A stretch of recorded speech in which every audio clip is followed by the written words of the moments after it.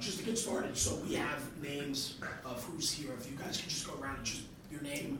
If you want to say where you're from, some people are guarded and don't want to say where they're from. If you don't want to even introduce yourself, that's fine too. But if we just go around so we can get it on the camera, so we have everybody's. Can we get the voice changer and the face pixelation? We can do that. It's like drugs, eh? Matt, will you start? Yeah, sure. Matt Paglione, 27 truck in the Bronx. Thank you. Dave Gallagher, retired out of Heber Heights, Ohio. Eric Hankins, Yuba City, California. Battalion Chief. Ish. Mike Dugan, retired captain, everything on the line. Mo Davis, Houston Fire Department. Steve Sanguinolfi, Affordable Drill Towers. Michael O'Hare, Houston Fire Department Rescue. Perfect. Ray? Ray McCormick from New York. Mario Badillo, Houston Rescue 10. William Kelly, Houston Rescue 42. Danielle Wilson, Houston. Jeff Barker, Lufkin Fire. Richie Stack from Chicago. Aaron Heller from Hamilton, New Jersey. Dan McCauley, Austin Fire. Excellent. Thank you, guys. So real quick, I just want to kind of open the conversation. Steve, thanks for having us. Like I said, I found that this weekend really opened my eyes to your product and what it offers. The versatility of it, but more importantly, what's based around the product. And that's meaning not just the training aspect, but like we talked about, the relationships that are forged because of it. We went to two good departments the last 2 days in Texas, and they demonstrated the need for the product and what it does for their departments. And I recognize that your friendship with those departments, and you're all in. You're all in on your product, and that's noticeable. And to have these guys here this weekend was fantastic. Richie, maybe if you would start for me, I know you're kind of, introverted, so you don't like to talk a lot, but I was thinking on the truck end of things, maybe you could just talk about it, man. The props that we did, what you guys worked on, and we could just talk back and forth. Excuse me, Richie, I just want to say something. He read you like a 2-page novel. Not sure any of this content's pertinent right now for what we're going with, but okay. I'll be brutally honest, because that's me. I thought, what the hell is Affordable Drill Tower? Did a little research online, saw it, I go, can you swear in this thing, or we're not supposed to swear? I need to know that. If you swear or not, I'll try not to. I'll apologize now to the audience out there. Sorry to the Girl Scouts. All right, so fuck it, here we go. Point is, I looked up the website, I go, it's scaffolding. How the hell is this going to work? You're not going to lie, I was very leery, very hesitant. Kind of more under the mindset of dealing with Connex cans or other facilities like that, thinking, what the hell are we going to do there? Was very leery. Saw on the website, okay, they can put a flat roof and a pitch roof. Okay, so we can do some roof work. Awesome. How are we going to actually be able to ladder a building with tubes everywhere? How are you going to be able to do it, windows or anything along those lines? So speaking the truck aspect, I was hesitant. I thought, okay, they could probably do some lead outs upstairs and corners, great. After getting there and working with the prop, I was surprised how versatile it really was and how ingenious people can be, or Affordable Drill Towers can be, or instructors of, let's hang a piece of plywood here. Let's do some 4x4s as you did to box out an opening and make a window. We're having a pitched roof and a flat roof on it. You can even probably put a forced entry door somewhere if you wanted to, or even in it. So, though that was pretty unique, that you could do all these different things, and I'm sure you could probably change the configuration up for searching and how you want to even do that. So I thought it was pretty unique to being possibly a naysayer in the beginning, that it kind of opened up my eyes for its versatility. Yeah, awesome. Eric, what did you think about the engine company work? You and Ray and Jeff Parker was a part of that, and so on. Yeah, so I mean, it's nice. You've got stairs to do stretches. You can put hallways in, so you can flow, and you can show the water mapping. You can show, your fire stream, all that good stuff. The balconies for alternate stretches. There's just so many different possibilities when you're doing engine work that it's limitless, really. You can change configuration up. You can come up with different drills. It's just a good way to get the folks on the hand lines and get some stretches done. I mean, that's ultimately what it is. Too many times in fire schools and stuff like that, you're seeing guys stretching crosslays in wide open parking lots, and there's no obstacles and there's no corners, and anybody can be real good at that when you're walking 200 feet in a straight line. It's easy to chase kinks and everything else because there are none. So having corners, having stuff that you have to tend, when you're advancing or making the initial stretch or anything like that, it's great. Yeah, and I think the versatility is awesome, but I also want to talk about the whole weekend too, the experience, right? Mo, I sat through your class. I loved it, man. You're infectious. You're absolutely infectious. Part of my It's not the only one. This explains the way. maybe I should expand on that. My thing is like I come away from a weekend like this, and you guys, some of you have been doing this for a long time, but I still have to think that your batteries get recharged after a weekend like this. You're able to get away, turn everything off, and just be here with like-minded people. And I think, to me, man, that recharges me. Like, I go back to the firehouse, I go back to my life, my wife and kids, and I'm fired up, ready to go. I feel good. Mo, talk about that a little bit, brother. Chief, you knocked it out of the park, man. I love what you talked about. Well, thank you, I appreciate it. And it's something I believe, it's something I buy into. And we talk this brotherhood stuff, but when it comes time to being in the brotherhood, oftentimes we don't do the brotherhood. And for me, just being with you guys was just like, man, it just kicked me in the gut in a good way. It's like, we just need to be better. And I just think people need to take this training. No matter what kind of training you do, we just need to take it and run with it. We need to make our service better. We talk about making our service better, and we badmouth our service when it's not better, but it comes back to us. We're the keys to surviving this. Because administrations don't want us to survive. So it's going to be up to the firemen to survive it, and we've just got to push it forward. And that's what this weekend's for me. It's just great brotherhood. Yes. I think part of training is not just stretching lines and sitting through lectures. I think that you could learn from a group like this just sitting around having a beer. 100%. Right? And I think that's part of training too. That kitchen table stuff.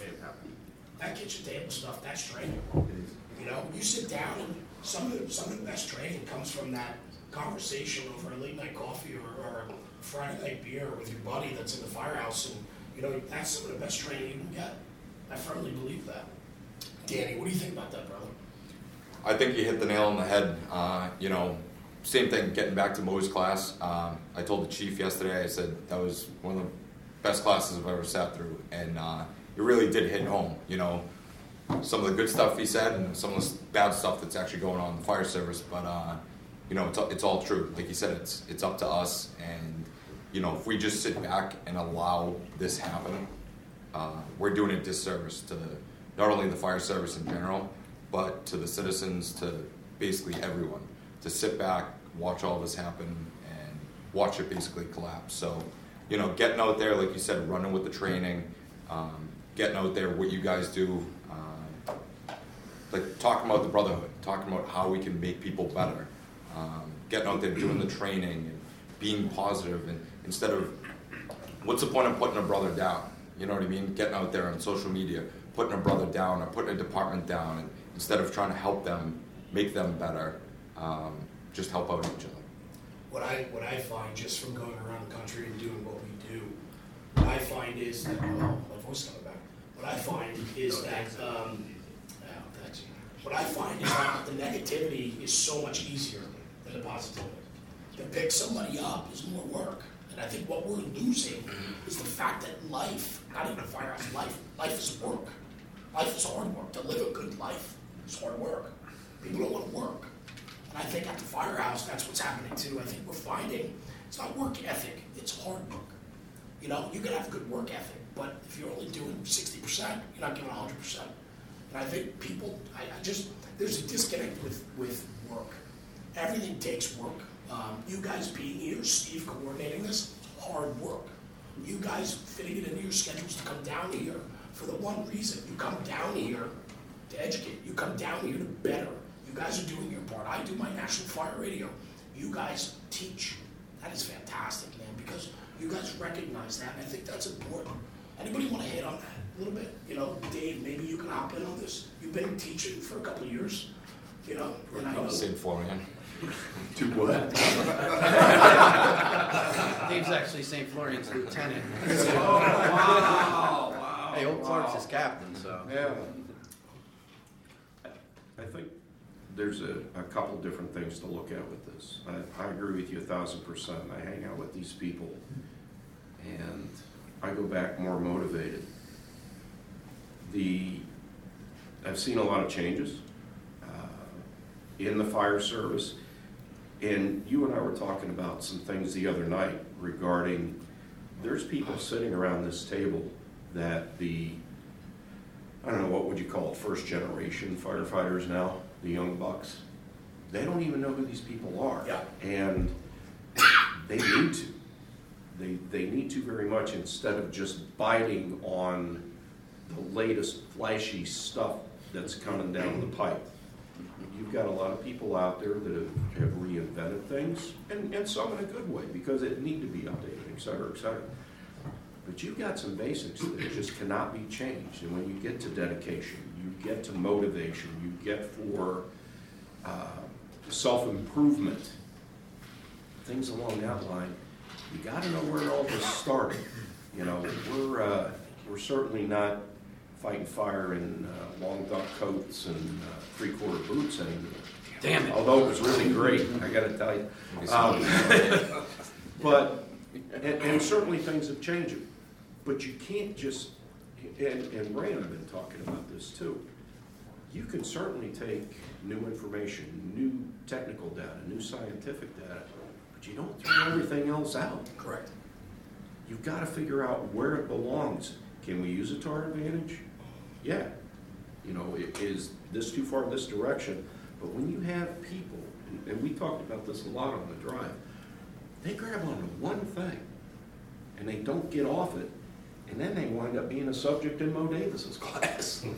So we've got to get this whole thing together and realize where this is going. I think part of, you know where I stand on this, and I talk about it all the time with our content and so on, but and that's why I firmly believe that it's so important that the fire service, yes, steeped in tradition, still needs to be ahead of the curve. We need to be on the latest platforms to get that message out there. We can't.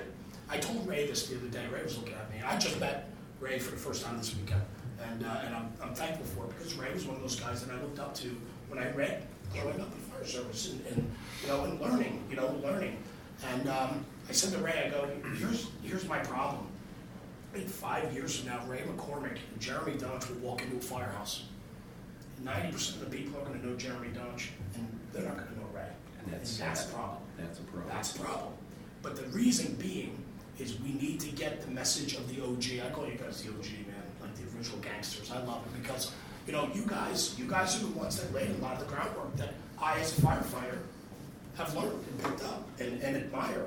And I know that. But the lineage of the training is falling apart. We don't know who mapped where we are today. You could talk about the latest and greatest. I didn't know, Matt, you do that ladder drag, the one-man truck company. That was so cool. I don't have the whole story. Bob Swick. Can we do? I got it. Thank you, Matt. So Watch I let love- OG do it. Yeah. He's in that area. Bobby Swick is one of my very best friends from back home. I worked Yeah. with him for a long time. He was a one-man truck for over 30 years, and he developed that out of need, Yep. being able to do that. He's influenced millions. I mean, Yeah. we've been teaching that. He taught it with Champ at FDIC years ago, and it's everywhere. I think one of the things, who was I talking to? I forget who I was talking to yesterday about it. Might have been Kevin. Was what bothers me is why don't more people know that? Right? Why don't more people know the things that Richie Stack was showing? Absolutely. And granted they're young, but they're out of probie school and whatnot else. This shouldn't be advanced techniques. This is firemanship stuff, all day long. Why don't they know already what Richie's teaching about throwing a portable ladder? Why don't they know what Mike Dugan knows about doing event research? I don't get it. Right. I don't get it. And a lot of it's that disconnect, right? But we now, more than ever, the senior man, the officers, the retired guys that have all these nuggets and knowledge, we need to get that out of them. And the problem is that training conferences like this are great, but they're not constant. People need immediacy. They need to see it, right? If they seek an answer, when we go to a bar and get in a trivia competition, it's not fun anymore because you go right to your phone and get the answer. Right. There's no conversation. We've limited our conversations. And so what I find is the OG, we need you more than ever. Where a guy in fire service 25, 30, 40 years, they typically want to slow down, right? They want to think, I did my time, man, like I'm here if you need me, but we need them more than ever. But we need them to take that initiative to push what they know back into the business. You know, we can, the one-man truck company, that ladder track is cool. I mean, there's a lot of value to it, right? And somebody can take that today, make a little twist on it, put it on Instagram and Facebook and claim it. And most of the kids out there are not going to know that where they think he's the original. And they have. That happens? Yes, all the time, all day. No. Jeremy, if I could jump in.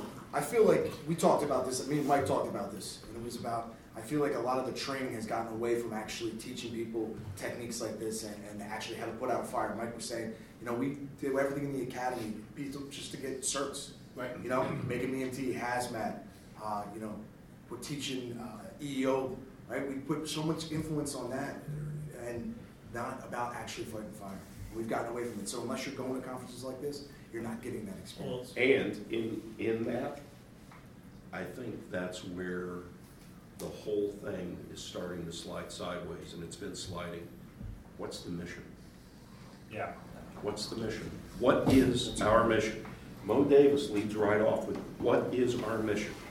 Our mission is for them. That's gotten lost. I think that was one of the things Mo and I were discussing was when we went out to Portland, is that we had this group scenario that we did, and it was like defining the who. Like they were like, just tell us about who them is. And we were like, it was a guy from Cherry Hill, myself, Mo, and then I forget what the guy was in the Midwest, and we all kind of looked at each other like, what the fuck are they talking about? Like, and I said, is this a problem? Like I said, Yeah, and I didn't it know is. where Mo was. I was like, where are you? He's like, Houston. I was like, do you guys not know who you're there for? He's like, no, we're well We're pretty aware. good about that. And but there's like I think you're right. Like we need to get into the academies and try to start that whole discussion about who we're here for. I don't know if we parade victims of fires and then say like, hey, like, you know, I'm Rob Ridley and this is my, you know, my dog and my kid, and they were saved because somebody made a decision that they weren't gonna do a survivability profile on my house. You know, do we sit there and bring people in like that? Or do we bring somebody in that says, hey, like, do we get the family from Polk County, Florida, and they come up and they say, this is my mother, and somebody decided to Snapchat my fire, and she's not here with me. She's 5 feet from the door and easily salvageable. Yeah. We all know how many firefighters died last year, but very few of us know how many civilians lost their lives in fires. So I think it's a valid discussion. Does it have to do with the fact that we're so wrapped up in ourselves? 100%. Absolutely. The focus has shifted, the light has shifted about where the importance is. It's in the name. We're the fire service, okay? Fire service. We are there for them. Awesome. We are there for the people. If your wife, your husband, your mother, your father is trapped, do you want them to do a sort of survivability profile and figure out, could I get, you know, I might cut my finger on that glass on that window and I'm gonna have to go get a Band-Aid. Get in the fucking window, you coward, and rescue those people, okay? Do your fucking job. There is no ifs, ands, or buts. If you don't wanna do this, that's fine. McDonald's is hiring, okay? But do your job. The other thing, and I gotta take a little exception, we are not the OGs, okay? We are the old men. But there were OGs before us. Of course, There are every the people, generation has it. there are the people who, but the thing about that is they trained us to be their replacements. They took the time to train us to make us good. We now have to get our people back into the training to train, because I'm not gonna be around for much longer, okay? It's just the way it is, it's natural, it's nature, okay? I'm not gonna be around that much longer. Somebody's gonna take my place. I hope they're in this room right now, but you gotta step up and do it. You gotta do it, you gotta get involved, and you gotta be a part of this. And you have to raise your voice. I knew that was coming. Let me jump in. Yeah, please. You know, we travel around the country putting up drill towers. We see a lot of different departments. We invite our videographers, our camera guys in to capture some marketing footage. And we'll see guys, young guys, and I'm talking early 20s. They've got the fancy mustache. They're covered up in tattoos. They got the coolest shirt with the best slogan on it. It's roaring their porn. And then we tell them to pull a ladder. And we watch them try to throw a simple 16-foot, 14-foot straight ladder to a window. And they're putting hooks down. They can't do the simple, basic things.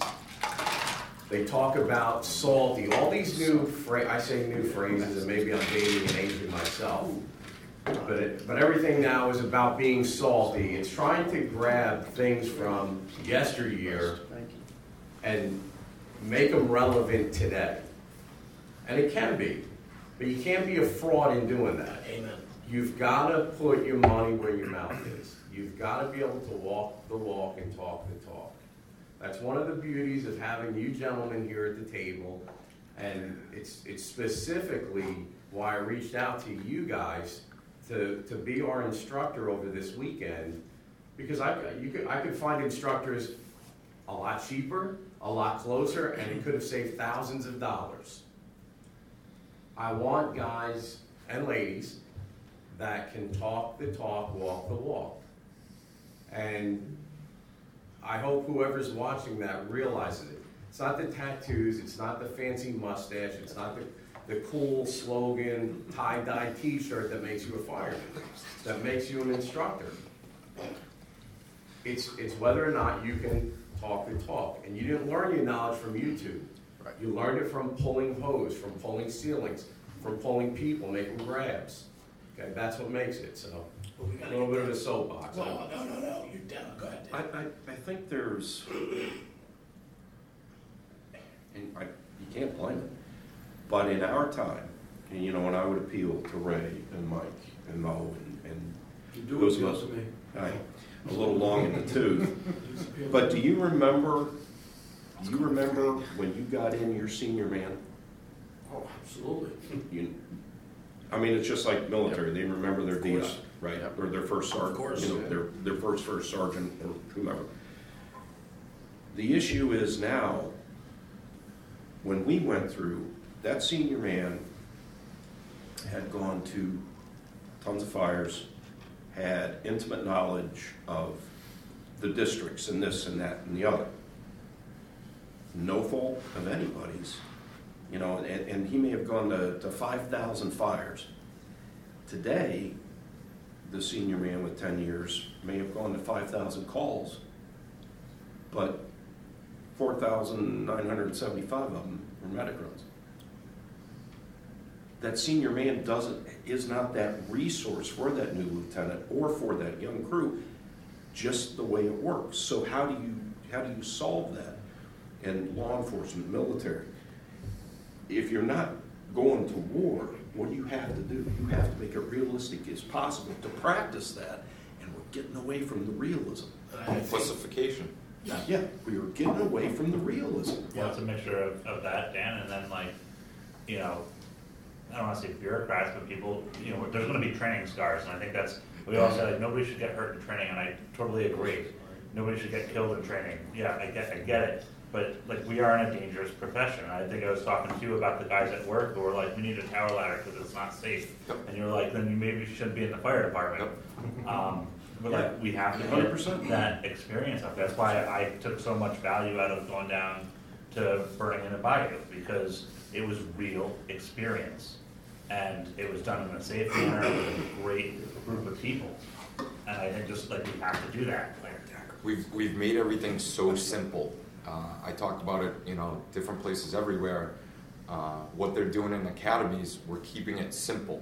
We're not making it difficult. Why? Well, because what if someone gets hurt? What if they complain? They're afraid of people not being able to do their job and being exposed. It is what it is. You have to show that. We have to get back to that point. We need to do this. Forcing a door in 60-degree sunny weather and you can see everything, what is that really helping? That might be a good base the first time you're ever going to force a door. That's a good start. But 6 years later, you're doing the same thing. Who is that helping? No one. It's disservice to yourself. exactly.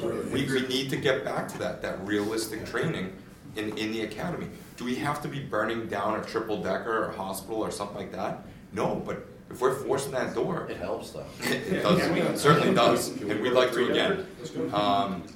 But forcing that door under smoke conditions, under heat conditions, just add an academy. That's going to make yourself better, and that's going to help when you get out there on the fire ground. And I know where Richie trains, and obviously you know about that.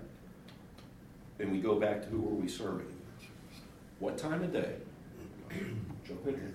What time of day are civilian fires? 11 to 7 at night. It's not 60 degrees at noontime, you know. When do we train? Well, I 60 like degrees at 2 in the, the I like the afternoon. idea of the tower because it's easy access for training. One of the biggest things for firehouse training is, all right, where are we gonna go? It becomes this big production, you might need permission, all these things. This tower allows you to just step right outside of the firehouse and begin truck evolutions, engine evolutions, rescue evolutions, whatever it is you wanna do. And you've gone over that big hurdle by having that there. And the versatility of the tower allows you to do multiple drills. Like we would do in the engine drill. So we did standpipe, we did rope stretches, we were talking about different stretches, the location of the standpipe outlet. You could say it's a scissor stair. The stairway configuration is interesting in this tower that we're using, but it can vary. And I tell you what, it just gives you opportunity to train. That's the biggest thing I see with it is it's easy access. It's not a brick building that you can't see what's going on. So it also gives you the opportunity for observation, which I think is important, especially if you have an academy. Whereas you want to monitor what people are doing, and in a typical fire academy that can be difficult because you can't see what's going on in the stairway without being in people's way. Here you can. You have access points where you can put instructors or people that are monitoring what's going on. And I just like it. It doesn't take up a lot of space, which is another good factor. And it just opens up the opportunity for a company to get into a regular routine of training and falling back, getting into a cycle of training. I mean, look, you can't give people fires, whatever it is they get in their career, but you can certainly make a company better by having training, and having a facility for yourself is a great start. And they get sets and reps. Right. And that's how you get better. Yeah. How do you get to Carnegie Hall? Practice, practice, practice. The 10,000 hours, the sets and reps. Okay, and you can do different evolutions. You can change it up any way you want. But you can also be doing two different things at the same time, like in a fire situation. Geez, you can have a truck and an engine on the staircase at the same time? Oh my God. No, that never happens in a fire, does it? No. Somebody might get hurt. Oh my God. Did you stub your toe, Eric? I'm sorry, okay? Can I also add to that about the setup? I mean, once it's built and it's put up, you can just go to work. Most of our drills takes us an hour to set up. You just go out there and you go to work. You take a ladder off the truck, you take a hose line off the truck, and you're working. It's set up. It's ready to go. So there's not all this downtime of having to, plan it out, position stuff, go to the parking lot like you were talking about, asking for, approval. It's ready to go. Right. Right, I agree. To tag up for what Ray said, Yeah. I agree, you can't give people fires, but they always have opportunity. And it was, most places, they go out and do their rig check, they'll put their aerial up in the sky, they'll spin it around once, they'll hit the firehouse, they'll hit the flagpole. You know what they won't do? On the way back from a call, they won't stop, they won't pull over, they won't spot a building. Get out there and do it, set yourself up, get the reps in. Man, I think like the best chauffeurs that we have at my house, the first run, they treat it like it's a job. It might be a CO run, they're treating it like it's a job. They're setting that stick up to the roof, and they're hitting multiple windows. They're treating it like it's a fire. And the opportunity is always there. You just gotta get like a little fire up your ass. We need to get out. And can I just say one thing on that? Yeah, go ahead. And I think that's great. And you know what? Who set that up? The senior man before them. Absolutely. The guy before him passing down. This is what you do.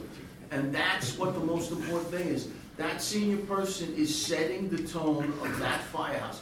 I'm the chauffeur a lot of 27. I'm telling you, every day I go out the first one of the day, I'm going to take the rig out, I'm going to set it up, I'm gonna practice. I'll do my rig check in the firehouse, but when I go out, I'm gonna put it under a load, I'm gonna stress it, I'm gonna talk to the roof man in the OV about what we're gonna do on this building. I'm having a little impromptu drill. The senior firefighter in that firehouse is setting the tone. And when you see that person, that's the person you wanna grow up to be. That's who I wanted to grow up to be. The senior man in my company, and they were the ones, because again, we're passing down that stuff, and I think that's great. I think a big problem though is the fact that most firehouses don't have a good senior guy anymore. Well, then you gotta step up, I don't care if you're brand new. I agree. I don't care if you're brand new. So we're talking senior man, and I'll get to other stuff I want to just bring up, but I just sat in a class in Charleston, South Carolina, 3 days ago. Chris Losey. Los has 23 years, I think, in St. Lucie County, Florida, and never wanted to promote. Hasn't wanted to promote. He could. The guy's a tremendous instructor, tremendous fireman, very highly respected everywhere he goes, teaches FDIC the whole 9 yards. He decided to do a little presentation on the importance of the senior man. And I sat through his presentation the other night, and he nailed it. He absolutely nailed it. And there were like 50 people in the room, and the questions that started coming out, because I think where we are in the Northeast, I know for a fact where we are in the Northeast, there's a culture of the senior man. You know, it came from New York, it came from Philadelphia, it's come from Boston. Right. A lot of places don't have the culture of the senior man. And Los, bringing it from Florida, that he gets it. And I think that's going to be something that you'll see more and more. Of course, now that he's going to put it out there, there'll be 40 other smacked asses on YouTube talking about the senior man and what they do and how they do it. And yeah, but and I know he's doing that. He's going to refine the program and do it up for New England Fools in March. But so the senior man thing hits hard. Chief Mo's class that I sat in yesterday, you know, this is the cool thing about this weekend. One of the many cool things about this weekend. I got to meet somebody who I watched on YouTube give a speech to the residents of his city that was damn sure putting him in the chief's office when he got done walking out the door. And all these people are going, fuck yeah, I want to work for that guy. And I felt the exact same way. Now I got to meet him and listen to his class. And I know that I was listening to a fireman and not just some stuffed shirt chief, because he stood there after working out, teaching in the cold, stood there in his hoodie and his bunker pants and gave an entire presentation on what it should be, and I was thrilled to sit there, and somebody even put on their Instagram or something yesterday about us sitting in classes. Well, that's what you're supposed to do. It doesn't matter if you have 12 years in or 30 years in, or we're learning. And for me this weekend, I was skeptical of the drill towers the very first time I saw it at FDIC. I'm thinking, what can I do with this? You know, where's the realism? And the more I saw it, the more I understood that this offers so many opportunities, and it's cost effective for firefighters. You know, we have departments that say, oh, we got no money. You can get grant money, you can find a way. This is not an expensive avenue at all compared to some of these other facilities. And yesterday, 5 evolutions going at one time, and nobody banging into each other. And different, not just 5 evolutions, but completely different things. Truck ops. Tracks, yeah, total different tracks. We may have gotten the trucking wet. Well, there's that. They didn't melt. But, you know, you're doing rope work from it. You're doing tech rescue work. How dare you? So you're doing all this great stuff in one location, at your firehouse or at your training center, at a cost-effective way, from a company who gives a shit, obviously. Because, and it's not to blow smoke up Steve's ass, but the bottom line is, he put on this weekend, he brought in some seriously high-quality people, put us all in that one room, and said, this is kind of my vision, make it happen for me. And he certainly didn't make any money by doing it, that's for sure, but he gave back to the fire service. And, you know, I can't say enough about it because I got to be in a room with people that I've heard their names and didn't know them. Right. You know, I mean, growing up, my first year at FDIC was 1997. I didn't own a training company, on-scene training didn't exist. I was a fireman that just wanted to learn, and I went to FDIC, and I met Gallagher, and I met Mike Dugan, and I met Ray McCormick, and you know what, they were great instructors then, and they didn't have the I guess the big push out into the national world. Social media. There was no social media back then, so you met them and you found out these are salt-of-the-earth firemen, they just wanted to be better. And now here I am, luckily, you know, 25 years later, at the same table. And the things that I learned from Bob Swick in 1997 is when I learned that ladder drag. Yeah. And I've been teaching that ladder drag since 1997 to anybody that I ever teach anything about truck work to. But you mentioned his name. And I say, Bob Swick taught me this. And hey, by the way, if you go on YouTube and you want to see a truckie who gets it, write Bob Swick, VES grab on YouTube, and you will see him going in, pulling a baby out towards the very end of his career, basically by himself with a cop, making a grab on a baby who never would have lived had it not been for that man knowing how to throw those ladders the way he did it. And I mean, that is why we're here. That is what we do. And I've seen it on so many Facebook pages and Instagram pages. And I don't think these guys are trying to steal people's thunder. I think they're just trying to make a name for themselves, and maybe the integrity ain't what it should be. But I called a guy out on that recently, and I tagged Bob Swick in it. I tagged Dave Gallagher in it because I said, I know those guys will get on there and say it. How about Champos? Oh my God. But Kid puts a video up, and it was exactly. We tagged Champo. It was word for word. Kind of called him out. And what does the kid say? Oh no, of course. Yeah, Mike Champo. Oh yeah. But there was absolutely no mention of him. He's basically out there trying to say this is a new method, and this is what we're doing. The bottom line is, a lot of the guys at this table and gals at this table have had the great opportunity to learn from the best. And whether we're considered at that level, listen, I have guys that trash on me. You work in a small suburban department. I do, no question about it. It's not FDNY, it's not Philly, it's not Houston. We get our share of work, and we learn, and we drill our asses off. Because the majority of the country comes from those departments. Yeah. You know? And yeah, I mean, that's how it works. So it's about getting it from somebody, understanding it, perfecting it yourself, giving credit where credit's due. You know, I mean, that's what this is all about. And this weekend, it was just fantastic for me that I got to meet the Houston guys, because I didn't know them. I heard their names. Didn't know one of you. And I knew one Houston fireman before today, and it was fantastic. So I want to expand on that. I'm a firm believer. You surround yourself with the people you want to be with. Absolutely. Surround yourself with people that pick you up. Surround yourself with people that are like-minded. When you run in those circles, like being here this weekend with all of you, humbled and absolutely fired up to get back to my firehouse. Like, that's what this is about. But when you surround yourself with people who are like-minded and everything else, you have to be sure that you have one or two of them around you that you have given full access to, who can call you out when you make a mistake. Because everybody at this table is going to raise their hand when I say, who's made a mistake? And I have people thanks, man. I have people who I gave access to. And where you can pull me aside and say, hey, you know, you're not doing what you tell us to do. You're not walking the walk. And I have screwed the pooch on numerous occasions in doing that. I opened up my mouth and I went off. I did things totally against my grain because I got emotional at a scene, and it was not pretty. It was not pretty, and I had to walk it back, apologize to people. Hard thing to do to say you're sorry. Also very, very hard to say you're wrong. But when you are wrong, if you do not acknowledge it, you become the problem. Okay? And surround yourself with good people, but also give them access where they can, because if you insulate yourself in that ivory tower, you become what we all hate.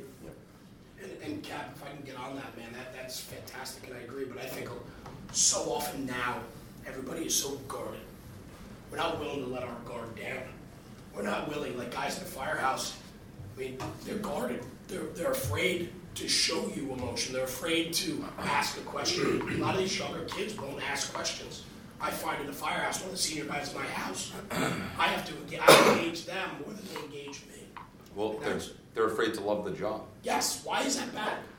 Why is that bad? I wish I had an exact answer for it, but the fact that even for departments that are steeped in tradition and stuff like that, it's become that, I don't even know what you want to call it, but it's become that like stigma, like, oh, you love the job. Where are you going? You're going to another conference. You're going to this. Why are you going? Buffy. Yeah, exactly. You know, because you care about the job.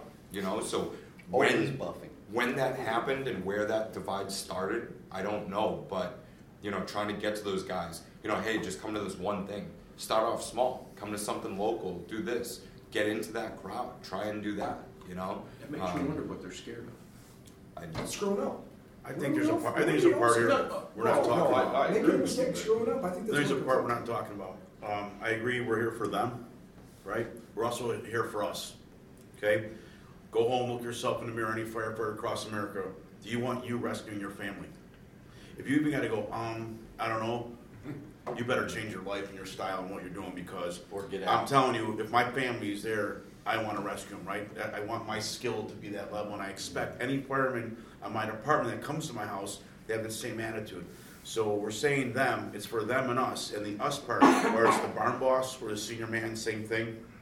Whether it's the company officer or the chief of the department, it's leadership. It's leadership. And if your battalion chief doesn't train you, then you train your men. And if your officer doesn't train you, train yourself. And that's the leadership. There was a guy from our job, Dick Scheib, who was at the Our Lady of Angels Fire, and his phrase was, leave the job a little better for the next guy. And how true is that? If we did that by our example, in my opinion, I'm big on leadership. I'm big about the company officer, the role you play, or the chief officer, or the senior officer, the role you play. Set the pace, set the tone, set the stage. And that would fix, I think, some of that. But you got to step up and do it. And don't accept anything less. You can't do minimum standards and expect maximum results. I just can't. I say one thing about, I'm listening to everyone, but the culture of fire service then that we talk about that we would like to see now, society has, is merited in a sense. We've kind of downplayed the role of a firefighter. And when I was a kid, you see a firefighter, everyone was excited. He comes in, he talks about what it was to be a firefighter. He was a god. But nowadays, the society we live in, you got firemen who want to, they want to change their, who they are. I'm a man today, I'm a female tomorrow. All these things, and so now the administrations that we have are people that are chosen and put in place because of their popularity, and they're making these changes, and when we try to go against those changes, everyone's afraid of losing their livelihood. And so those are changes that are being made also from higher up. So as Chief Moe was saying, he goes against the grain, and he tells it how it is, and they're afraid of that. And so we have a lot of firemen who aren't doing that anymore, just based on what I've seen. And we were talking last night, just being with you all here, we were just watching the training ourselves. As we were training, we said, hey, these guys are awesome. No one was trying to be bigger than the other guy. Everyone said, hey, I'll help you. No, I'm going to help you. No. And everyone's working together, and we complimented each other and how we did it. And it made it fun, it made it exciting. And so I've been in the service 23 years, and to see that, it reminded me of when I was in the Marine Corps, the brotherhood, And so that was a true essence of brotherhood that I saw over the weekend. That meant a lot to me. Can I ask a question to the group? Yeah. How many of you watch what's that, Reno 9/11? Is there like a comedy show about the fire service or something like that? You guys was from Super Troopers? Or whatever, no, what's that, or Tucson, I don't know, but talk about it. Chicago Fire, is that good for the fire service? Maybe. Was Ladder 49? Yeah, maybe. Was Backdraft? Maybe. Tower Inferno? Maybe. What was the one with Dennis Leary? Rescue. Was that good for us, for our image? No. The Three Stooges? I love the Three Stooges, but when their fire truck goes around, can't get their shit on, what does that make us look like, right? You have to honor that patch, right? The globe and anchor for the Marines, that Maltese cross is our symbol, is our image.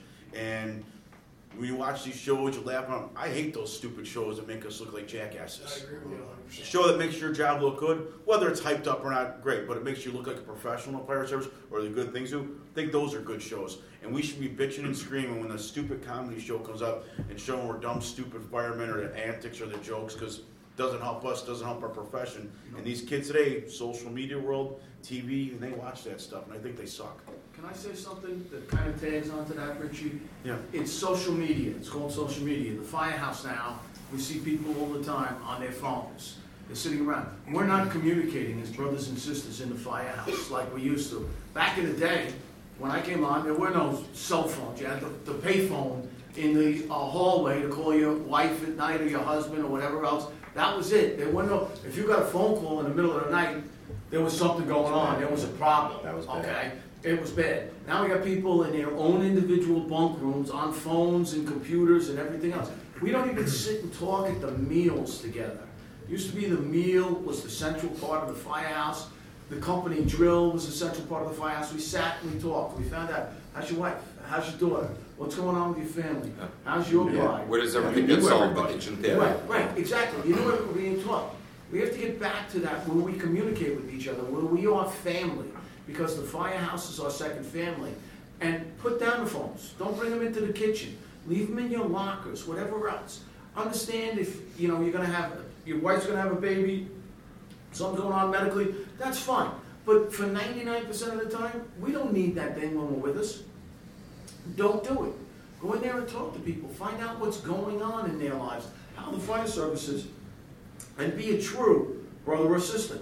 Cap, just to ask you a question. When you were in the firehouse, when you went to work, everything else got turned off. Meaning life. You didn't bring in, your second job, your third wife, I'm not you, just in general, right? No, I understand. Right. You didn't bring your third wife, did you, Dave? No. You're already retired by then. Missy's not watching this, right? No, that's okay. She's my second wife. Okay. Yeah, because I married the same girl twice. I did. I was smart. I want to piss my wife off. I introduced her as my second wife. Because I married her the first time when my brother was on leave from the Navy and we got married by a justice of the peace. Second time was in the church. But I married the same girl twice within a year of each other. And if I want to really piss her off, I introduced her as my second wife. Oh, yes. But no. But you're right, because, and part of the problem goes back to where's the focus? Right. That's when it starts becoming about us and me instead of them. That's where I was going. And this whole thing to me, and I've told a couple of guys, this book that I love, by a guy by the name of Pete Blauber, The Mission, the Men, and Me. And for the fire service, I created as the mission, the team, the company, whatever you want to call it, and me. It's what your job is. You're in the fire service, it's service. It's the company, what we're doing. Engine 1, ladder 2, rescue 1, medic 1, whatever your job is. You've got to prepare for that job that day, what you're doing. It's the mission. Now it's the team. If somebody's having problems at home, has a sick husband, a sick wife, a sick child, that's going to change the team. And then you. If you're not spending time on that day, that firehouse, when you have time getting better at what you're doing yourself and everybody a disservice. So it's always about, the mission is always first. The team is always second, and they're always above you. And you are the last one.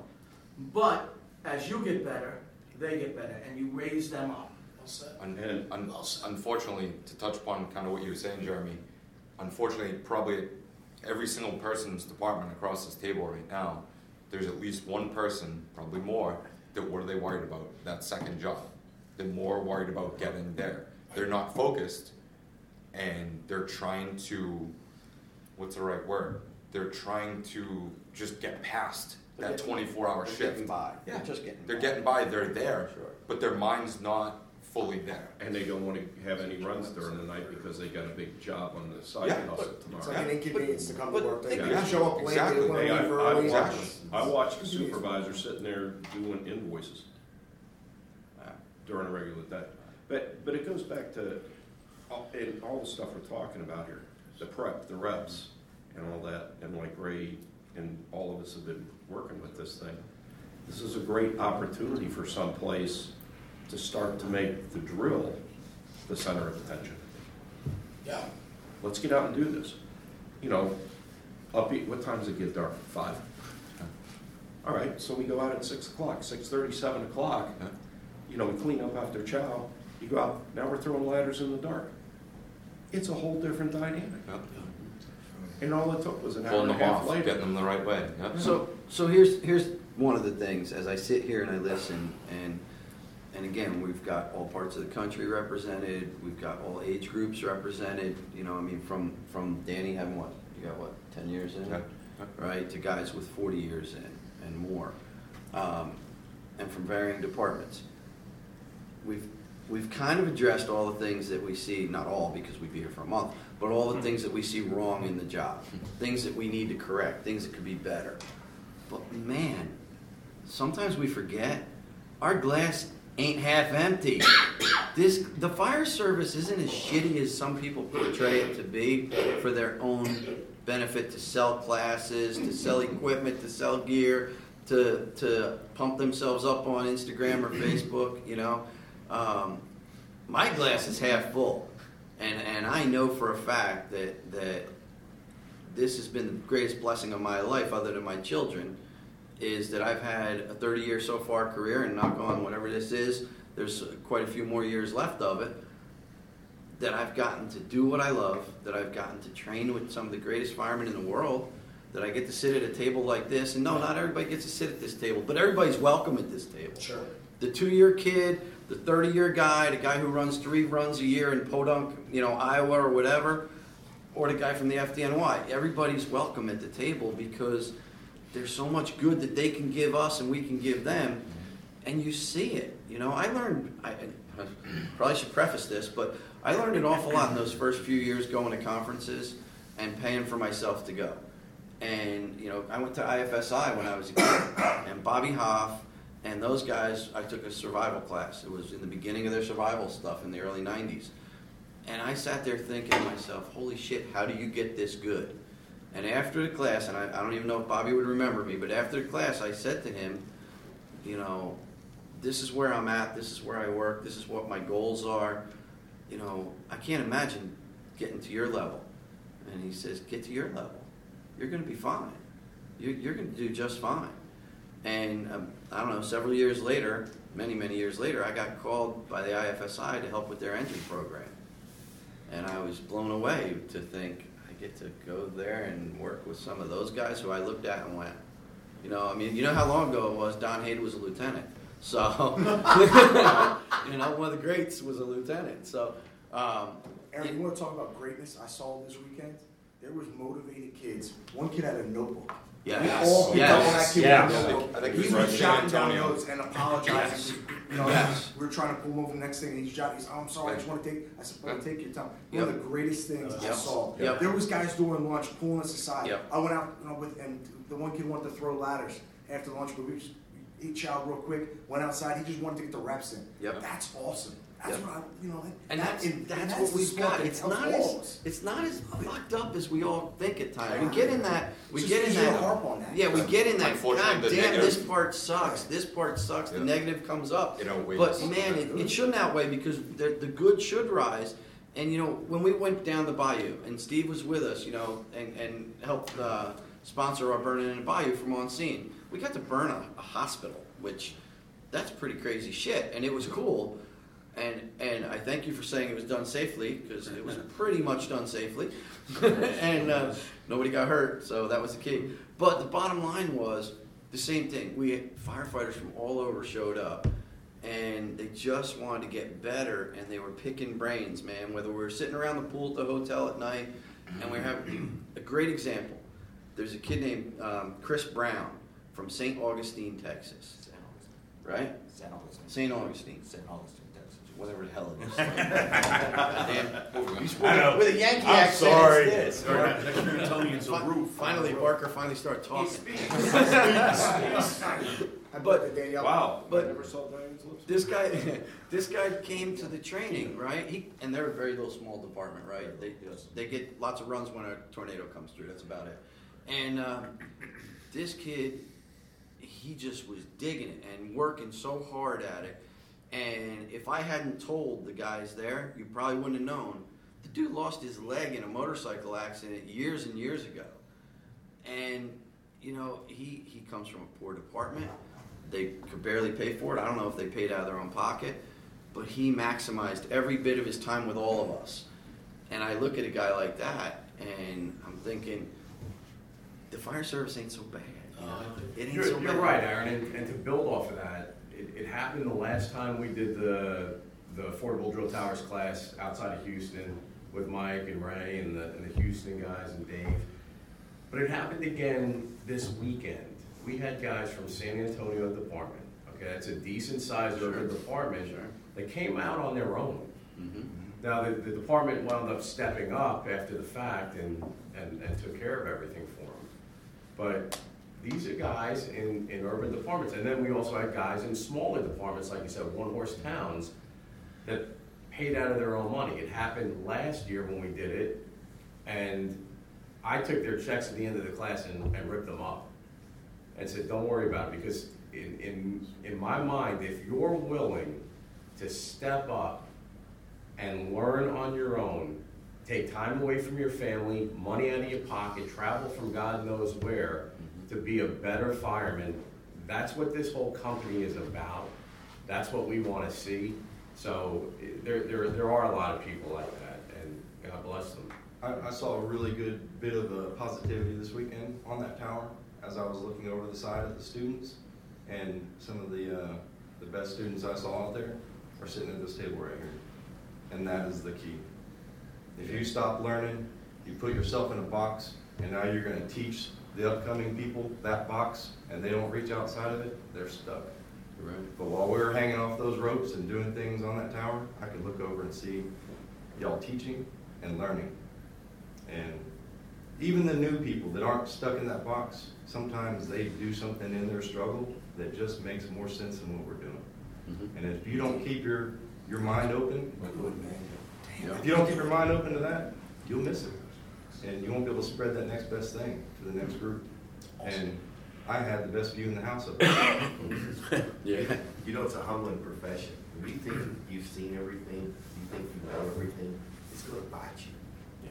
Yeah. And I think we talked, and I don't even take much time, but we talked about VES punching a hole in the ceiling. I never heard of that. I did not. I never heard of that till this You week. give I me that, don't I'm do gonna that. take that back, and I'm gonna start doing that. Yep. And that one little thing might save us, or might save somebody that we know we care about. And that's the beauty of it, and I think we should put that to everybody. We should always be a student of this profession. I think I'm going to tag on that for just 1 second, because it's something that I believe wholeheartedly. If you know something and keep it to yourself, it benefits no one. You're an asshole. If you share it, it benefits the entire fire service. Take everything you know and pass it on, because everybody should know what you know, and that's going to, because a wise man learns from experience. A wiser man learns from the experience of others. I don't get quite. Anyone here not learned something this weekend? I learned a couple things this weekend. I learned a ton. I learned a ton. I just want to say too, like one of the cool things about the weekend, and if we talk about coming out to the training and making ourselves better, but it's also like the humility that we all have. I mean, watching Kevin get up and talk about the Joey D Foundation and laying that groundwork, and like just. I can't, you know, I mean, I think every one of us here, I was just like, wow, like, this is some real stuff. And, but like, for him to have the courage to get up and share that story with all of us, and to share that story with the students, like that was an amazing moment for, at least for me. I think it affected all of us. Yeah. It wasn't a dry eye. Got a little louder. Yeah. No, and then we talked earlier about that emotion. I'm an Irishman. I wear my heart on my sleeve. I had a tear in my eye thinking about Joey. I mean, he was one of my good friends, and he was just a good guy, and his dad was the best chief I ever worked for. And, you know, thinking about this, if you're not emotional, then you're fucking dead. I didn't know Joey. I probably shouldn't even call him Joey. I didn't know him at all, but I know I met Kevin. Well, I met Kevin this weekend. He got up to talk about it, and I like to watch people. You know, I like to read things, situations here. Sometimes just to jack people up, other times to learn. But in this year, I was watching Kevin talk, and didn't know how emotional it would be for him or not. Never heard his story, never heard him talk. He had a red splotch. All red. You could tell the emotion just by looking at it. If you ever read people when they speak, how they speak, then your tone of voice changes, and then you knew evidently from that. Even subtle hints for real experienced, tough, good guys that how heartfelt that was, how much emotion was there. And I gotta say, Steve, you're a jack-off. You have us all come out. You tear up these guys' checks. You give to the foundation. Phenomenal guy, dude. That was a compliment technically, but phenomenal guy, phenomenal weekend, and awesome, dude. It's going to a good cause. I mean, the Joey D Foundation is making the fire service better. They're doing it in Joey's name, in Joey's memory. And they're giving grants out to the fire service for escape devices. They're doing a good thing. Look, affordable drill towers, we're in business, we're a for-profit company, okay? But my livelihood doesn't depend on this. So as much as we can give back to the fire service is what we want to do. And that's why I don't shed a tear when I pay for dinner. I don't shed a tear when I buy beers. I don't shed a tear when I take the registration and make a donation to the Joey D Foundation, because it's what it's about. Well, it tells the quality of person you are. We'll leave it at that. Good man. Are we still filming or are we on a break? No, we're good. These students though. Can you take a break? No. I just want to ask a question. Okay. I want to ask Danielle what she learned this weekend. Speak loud. Come on. Come on. I am gonna be all over you to teach. She's gonna throw something. As long as she's not dead, as long as she's not on, I'm okay. Because She's not on, she's walked the walk. Absolutely. You'd see her up there with the students. I heard a story about her. So, what did you learn? You gotta speak now, loud. There's a lot to take back from a weekend like this. Throwing the ladders on the pitch of a roof and catching it at a different angle so that Your hook set? so that the butt sits evenly on the ground. I'd never thought about something like that. I learned that. I learned teaching different techniques, reaching out to the students and how to speak up. Good for you. And happy birthday. Yeah, that's a great birthday. But think about the 2 or 3 students that got to do engine work with Ray and Eric and Matt. You know, I mean, you got these, they didn't even know who these guys are and the experience level they truly are. And as somebody said, they told them, hey, you hit the lottery and you didn't even realize you hit the lottery. These are opportunities that now, I'm sure that night they went back and they started searching who these people are and going, holy shit. Like, wow, they've got some, you know, it's not about the medals on the chest, it's about what you've truly done and can bring. And that's what this weekend did. It absolutely did. I mean, think of all the rope experience these guys have that they were able to transfer to the students who wanted it. You know, that it's not measurable. It's just not. And I can tell you, all the years I've been doing training and my on-scene stuff and all that, that's been the whole goal of all the guys. And they all bought in. It's just like this weekend. Everybody bought into that vision that you brought to it, Steve, and you can't ask for more than that. And it's not about these guys who create little training groups and little training companies that just pop up and are doing it for their and are doing it for their egos and are feeding bullshit that they really don't know, or that they learned from Ray's videos, or that they learned from Champo's videos, or whatever, because they're out there. These are the guys that are vetted, they learn it, they want it, they take it back to the firehouse, and guarantee they're going to drill on it, you know, one way or another. And you know, hopefully they're going to, for Steve, not that he needs it, but hopefully they're going to go back to their region and say, man, that drill tower provided us options. I'm going to do that. I'm going back. I get promoted in a couple weeks. I actually might have a little voice now. And I'm going to tell the guys, listen, when we're looking to upgrade, we can utilize this for a smidgen of our budget. We should think about it. No else won the lottery? We did. Thank you, man. Absolutely. We won live. I got to teach with you. I haven't got to teach with you. Got to talk to you more on a personal level, Ray. Got to see Eric do his old stuff, his alternative lead-out stretches. Always great to hear. Matt, Danny doing his stuff. What's that? Which, for the record, I learned from him like close to 20 years ago. Well, but I got to meet all you people from Houston. Awesome. You know what I mean? We would have never met. All quality, top-notch. So I feel like I won the lottery. I think we all did. And that's another great part for us. I think we're always learning from each other. You know, Richie said something. He was talking to some students, and afterwards, I thought he had made a mistake. He was talking about ground ladders, and you know, he mentioned like a 38, and after I'm like, 28? And he's like, no, 38. I'm like, what the fuck is a 38, you know? 3 feet taller than a 35. But I had never heard of it, so we had that conversation, and I learned that. You know, it's certain ladder companies in his city carry it, and that was like a point. You know, we talked about it for 5 minutes, and, you know, we're always learning from each other. I think one of the nice things about, for the instructors in the room, that they bring to a class or a hands-on, obviously a core of the basics, but usually with some sort of twist that's they put in this time to figure out maybe some shortcuts or tips or something that'll help a student learn it better or faster or whatever it might be.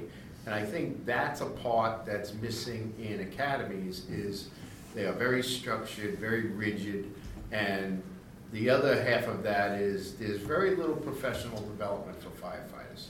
In other words, they come out of the academy, they go to their firehouses, do a 20-year career, and they're never offered an opportunity to seek out other educational events. So, yes, some may want to, and we get those as students, we get those people as students, but we're not getting more of those people. There's not sign-ups or lists going out like, hey, and departments don't want to bring people in that may give an influence that is outside the confines of their rigid instruction. So that's sort of like a catch-22, but I also think that departments should look into professional development for firefighters. It's kind of crazy that, you know, there are courses that we have to take every year that are mandated, and yet there are refreshers we really should have that impact our life on the fire ground, and we don't have those. Yeah, you're doing EMS credits. Yeah, you're doing EMS credits, and we're talking about what pronouns to use. I agree, and I think anybody can sit in front of a computer screen and do their CEs. But like Ray was just saying, development in all levels. I can speak for my fire department. The officer side, there is none. Right, Mo? So, and that filters down to what? Now, you train you guys to be at your level and to basically take your place. That doesn't happen in our department, and I see it in a lot of places. I also see it in a lot of places that they have this incredible program that have ride-alongs, that have this, and that. And it's like, wow. The city next door to ours, in Missouri City, they have a wonderful program for their chauffeurs, and then they have to get sign off on all these different things and do all these different scenarios. Officers, the same way, going all the way up. Firemen, Houston, sorry guys, we're stuck in a rut there where we need to seek outside training, and this is a great opportunity. That's why affordable drill towers, it's in the name, affordable. It affords you multiple training venues. And, you know, I just think it needs to happen. Development 100%. Like Ray said. This drill tower is a training playground. And there's untapped real estate. That first level can be built out. That first level, you could do a smoke divers course in there. You could suspend plywood at different elevations and send people in a structural collapse to do measurements and build out your spot shores.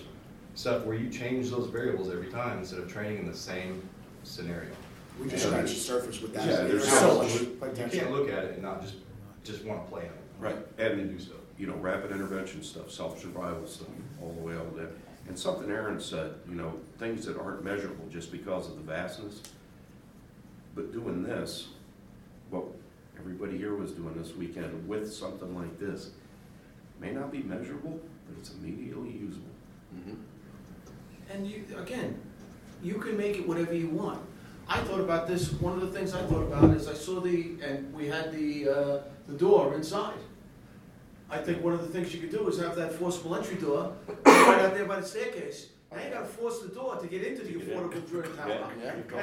Yeah, of course. And it's like, okay, now we're changing it, we're making it up. We could put a blockage here, we could put something, we can change and see what's going on. We can take stair treads out and make it a vacant building where you're climbing up. Or how are you gonna get up these staircases? What are you gonna do here? There are so many variables you can do on this thing, and again, it's only limit is your imagination. And we were talking about this, and all the stuff I was listening to Richie talk about. And I've heard a term, we've all heard the term situational awareness. Yeah, all right, so you're aware of what's going on. Where are we getting the situational knowledge to deal with the problem? We've got company officers, some that have maybe been to a fire a year, and they're expected to take crews in immediately dangerous situations, using this just like Mike was talking about. We're so used to forcing the people, stretching a line. What happens when you can't do that? We've got to start giving them a menu to put back here, their little Rolodex. I think Noah's talking about that. Man, this isn't working. Instead of going, what do I do? Well, I know exactly what we do. We practiced this the other day. We forced the door, but we couldn't get in. Now we have to look at using the hose outside and start putting all this together to make an entire action plan. We, a friend of ours, retired deputy chief at Hackensack, New Jersey, Steve Kelman. Great guy, he's been on our show before, very knowledgeable, teaches. So we had him on the show. We were sitting down talking with him, and he said, today's fire service is now training-based, not experience-based. Yeah. And I think that sums it up like really, really well as to what today is, right? So to jump on where you're going with that is because we're training-based, because we're more training-based than experience-based these days, the importance of having a tower like this that allows you unlimited variations of what you want to do, how you want to present, what you want to talk about, how you want to train. I think it's huge. And also, too, is we have to find a way to ignite the desire to train. And events like this, sitting around, I can't wait to put this out and let people listen to this room. There's a lot of talent in here. And this conversation, I Talents think you don't even know about. Nor do we want to. I don't know. But this type of thing to me would be valuable on the training circuit. This type of thing with an audience where you can get ladies and gentlemen with experience and pedigree that have the ability to talk. I would love to see this on a bigger stage because I think you can get questions and answers. I think that would ignite and spark a desire for people to come in because I get messages every single day on our Instagram and Facebook about these kids that want to do more, but they're held back in a small rural department. I'm in a department with 30 guys. All the officers have been chiefs for 15, 20, 30 years. They don't want us to push harder. They Same don't want thing, us to same train. way. Because they're afraid of being shown up, though. That's the reason why they're scared. They don't want to be. They don't want the younger kid coming in there and showing them something because they have that fear. You know what? I would love a younger guy to show me something. I took so much from this weekend from not only the guys in this and girls in this room, but also the students. Yeah. And that's whether it's just that drive, but it's also something that everyone can pass along something to somebody. Right. I agree. That's really what it comes Hey, down can I add something back about the tower? I was thinking earlier when we was talking about training.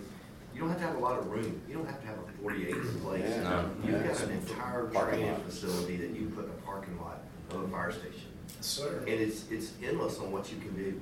You've got high-rise there. You've got rescue, and you can basically put this up in the back of a fire station. And you guys in the city, I'm sure you have a lot worse issues than I do on space. But They might have to put it on the roof. Yeah, but legitimately, you can take the back parking lot and you don't take away your parking spaces, and you've got an entire training facility. Yeah. You don't have to travel somewhere to train. Steve, if I could recommend one thing with the training tower, maybe a hydration station. You didn't tap in, it's already installed. Oh, it is? Yeah, it's on the third leg, to the left. Hey, Steve, I got a question for you about your tower. How portable is it? Like, say we want to do a 4-day training event in our area. Is that something where you can come out, we can do a 4-day sponsored training event, put it up? I mean, that even something to look at, or what are your thoughts there? It's not very cost effective to move it. Okay. And you're talking like what we were using over the weekend at Bastrop County ESD 2 and Williamson County ESD 3. Those two drill towers are about 30,000 pounds apiece. Okay. So, we've got a lot of departments that have purchased drill towers that in their 5-10 year plan is to develop a fire training field. but they don't wanna wait until they have that fire training field. They want something right now. So they bought it, and just like Chief Mo said, it's in their parking lot. And they train on it, they use it. They don't have to drive somewhere. They don't have to go anywhere. They don't have to Get put burn companies tax out of or do service. this They don't and- have to get back-ins. They don't have to pay overtime for coverage. They go out, they walk out the back door and go to work. So if it's something, you know, to your point, Richie, where you're talking about setting it up and in a few years moving it to a training field, makes sense. To do it and let's say you got 5 stations in your district and you're gonna move it every 3 months, it'd be cheaper in the long run by five of them, yeah. Anything else, guys? I mean, this has been just an incredible experience. We've been going for about an hour and 20 now. But, you know, thank you. Thank you to Steve for having us all. Thank you. What a great opportunity, and I'm fired up. I'm humbled to be here, to be a part of this crew, but also to see the mutual respect and brother and sisterhood that went on this weekend. It's hard to even put into words how that impacts myself and all of you, I'm sure. So I just want to say thank you for trusting us with this today and sharing your feelings and talking with us. And Steve, thank you for putting this all together. I mean, what a great opportunity, and I really look forward to more of this. I think roundtables like this do a lot of good, and I think we need to get this out. We need to educate everyone from young to old in the fire service that this is what it's about. You know, the back and forth and the camaraderie and why this job is still good and why it's okay to be into this job. I think that's important. Don't be on it, be into it. Good. So we did. Yeah, I want to thank everybody. I want to thank all of you guys for coming down, participating in the training, sharing your knowledge with everybody that attended. Thanks for dealing with the schedule. That was fun. I think it worked out to the students' benefit because the students were able to get a lot more bang for their big $75 price tag. So I think, and I hope that they walked away with a lot, and I think they did. Hope you guys are walking away with a lot. A quick shout out to Siddons Martin, Pat Siddons and Leon Martin, Apparatus and Pierce dealer for bringing out that 107 to Bastrop. A shout out to Chief Josh Gill and how about Captain Chris Lively, man, over at Bastrop County SD2. Man, I think he's still probably out there doing stuff. You know? Oh, I guarantee you, he's building a training prop somewhere, man. It's amazing. And Jay and his Best wife, barbecue I've ever assistant had. chief, best barbecue. So thanks to them. We had a great lunch. Chief Scott Kerwood and Assistant Chief Rob Okenegger and their crews at Williamson County ESD3 for their hospitality, allowing us to muddy up their concrete slab a little bit and leave some particles of OSB on the ground. Appreciate that. And I appreciate Rob, you and Jeremy for coming down and doing this as well. So thanks to all of you guys. Thank you. Thanks, guys. Awesome. And that's a wrap. Thank Jeremy, you. National Fire Radio. Matt Paglione, Jeremy.